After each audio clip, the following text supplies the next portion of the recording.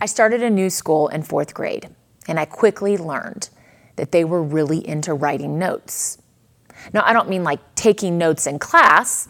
I mean writing individual notes to each other and then passing them. I mean, hey, do you want to come over and ride bikes after school type of notes? They were written on this tiny piece of paper, and everybody got really into like the folds, and it would say pull here. I remember this thrilling sense of passing the notes when the teacher was not looking. But then there was this haunting sense of you saw a note being passed, and what if it wasn't coming to you? Passing notes is now a lost form of communication now that we have text messaging. It's just not as thrilling, in my opinion, to receive a text. Today, we are going to read a personal note. That's what many scholars call the book of Philemon. So before we look to this scripture, will you join me in prayer? Gracious and loving God, I pray that as we read this today, that it would be like a personal note from you to us, teaching us how to love each other better, how to treat each other better, and how to do community in a better way. We pray this in Christ's name. Amen. Now I'm going to read through the scripture little bits by little bits and then make some comments on it. Paul, a prisoner of Christ Jesus, and Timothy, our brother, to Philemon, our dear friend and co-worker, to Apphia, our sister, to Archippus, our fellow soldier, and to the church in your house. Grace to you and peace from God our Father and the Lord Jesus Christ.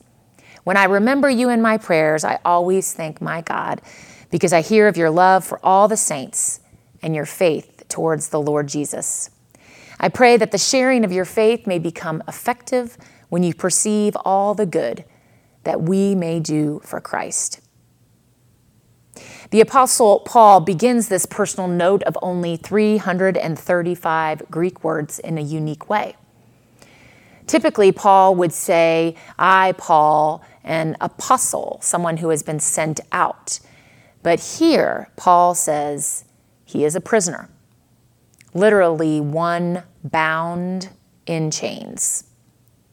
Most scholars believe that Paul wrote this when he was in prison, at the same time that he wrote the letter to the Colossians.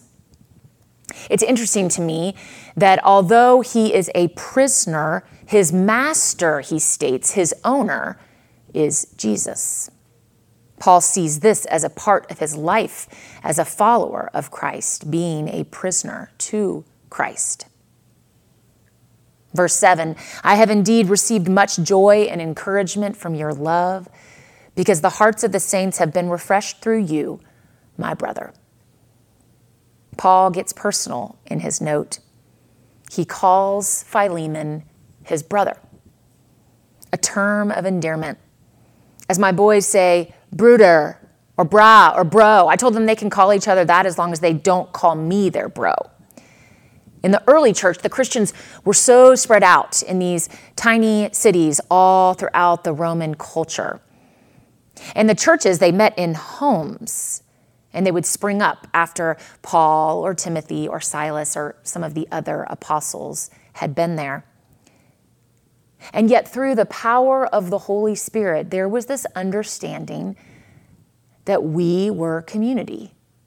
This understanding that even we might not have met face to face, you and I are brother, sister, we are family.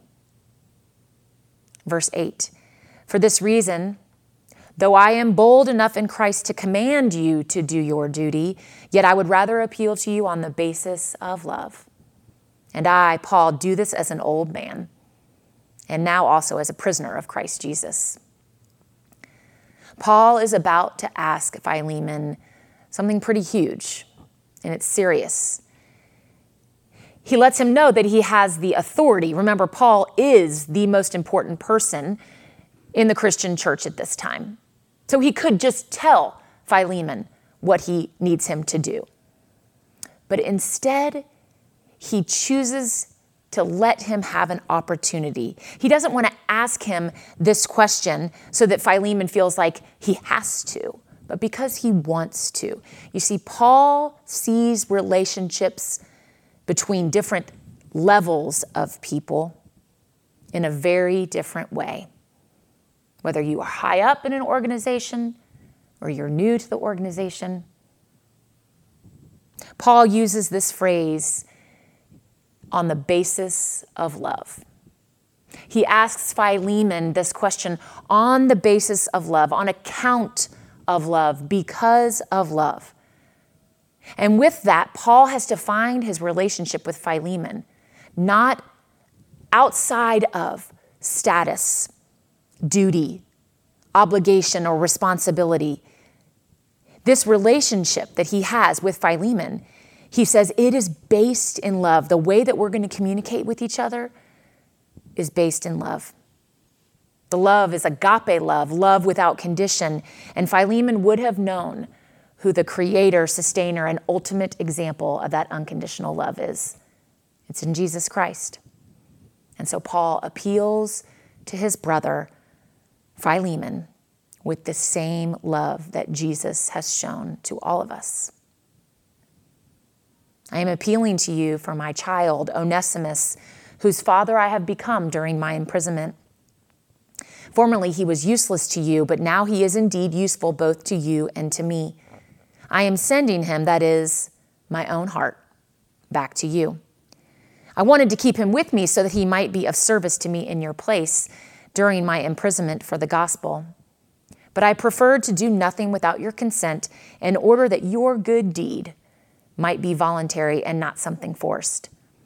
Perhaps this is the reason he was separated from you for a while, so that you might have him back forever, no longer as a slave, but more than a slave, a beloved brother, especially to me, but much more to you, both in the flesh and in the Lord.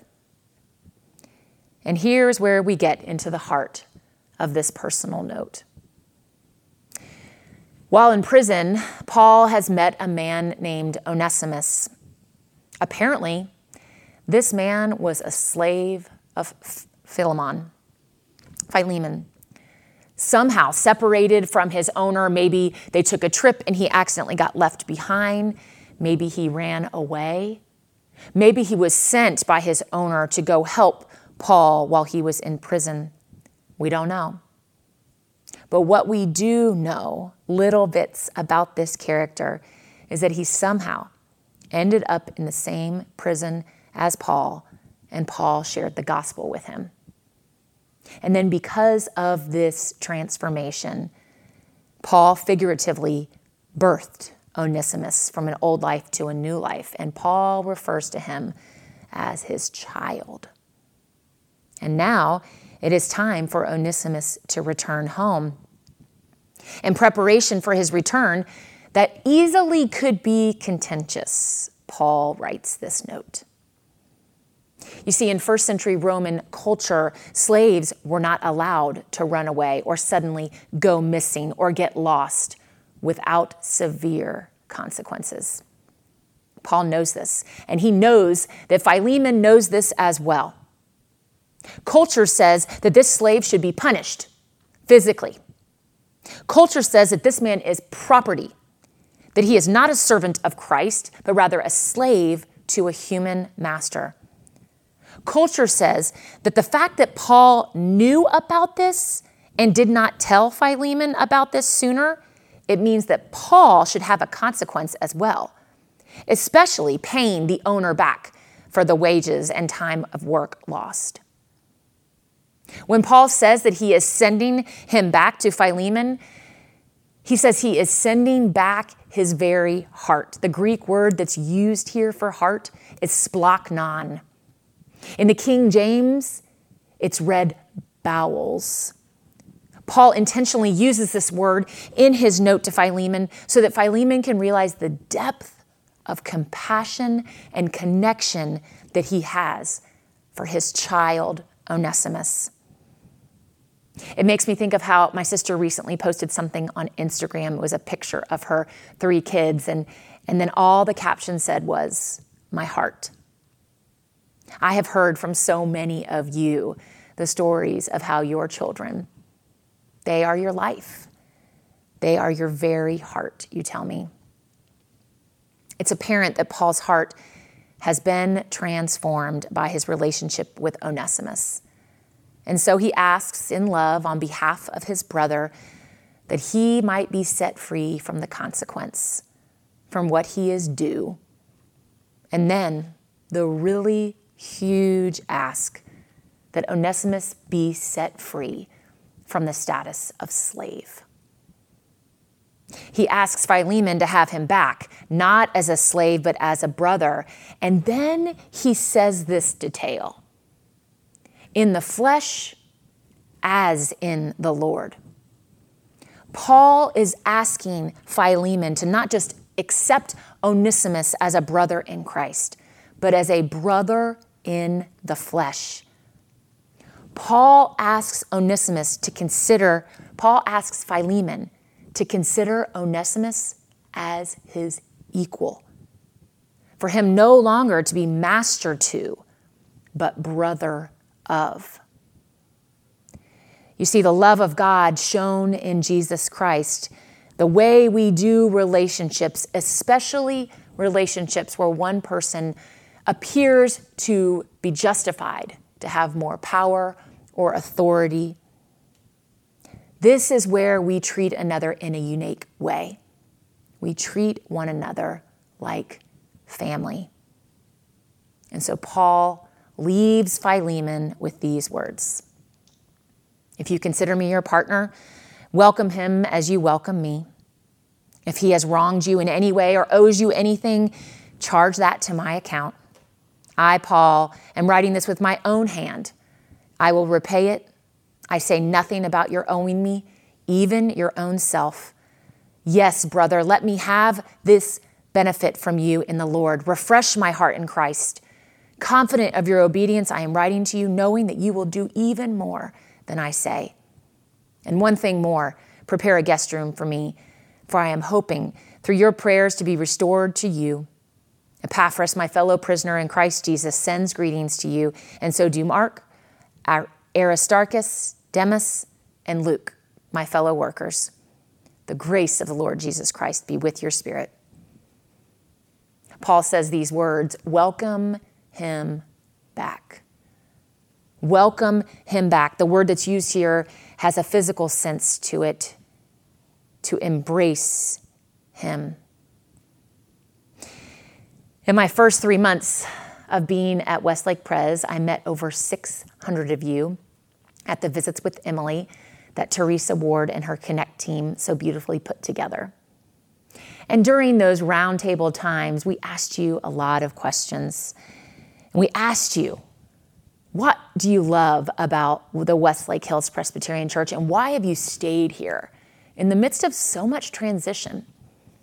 And over and over and over, we heard the same things. This is my community. This is home to me. This is my family. When our family first moved here, life was all about transition, a lot of questions, and everything new. Did we make the right move? Why does every menu have queso on it? How in the world are we going to make this work for our family and our children at this stage of our kids' lives? I need you to know that one of the many things that gave Charlie and me a reminder that this was God's will were those answers. We saw how you loved each other so well and how you lived in community. With much gratitude, I can say our community. God has so richly blessed us with a community beyond what we could have ever imagined, a community that embodies the generous life, a community that shares a generous spirit, a community that cares so deeply for one another with these huge, generous hearts, a community who longs for people to be treated as equals, regardless of status or position, a community like family. It is because of your presence here, your service here, your leadership here, but it is also because of your financial support. We live in the fastest growing metropolitan city in our country. And many of you know all too well what it is like to move to a new place. My hope is that in 2021, we will find more ways to live into our mission to invite people into God's larger story as we follow Christ together. Will you partner with us in this mission? I hope you will make your pledge commitment today and invest in your faith family, the community of believers at Westlake Hills Presbyterian Church. May our pledges, may they be personal notes to our faith family, reminding ourselves and our community, this is where my heart is. This is home. May it be so in my life and in yours. Amen.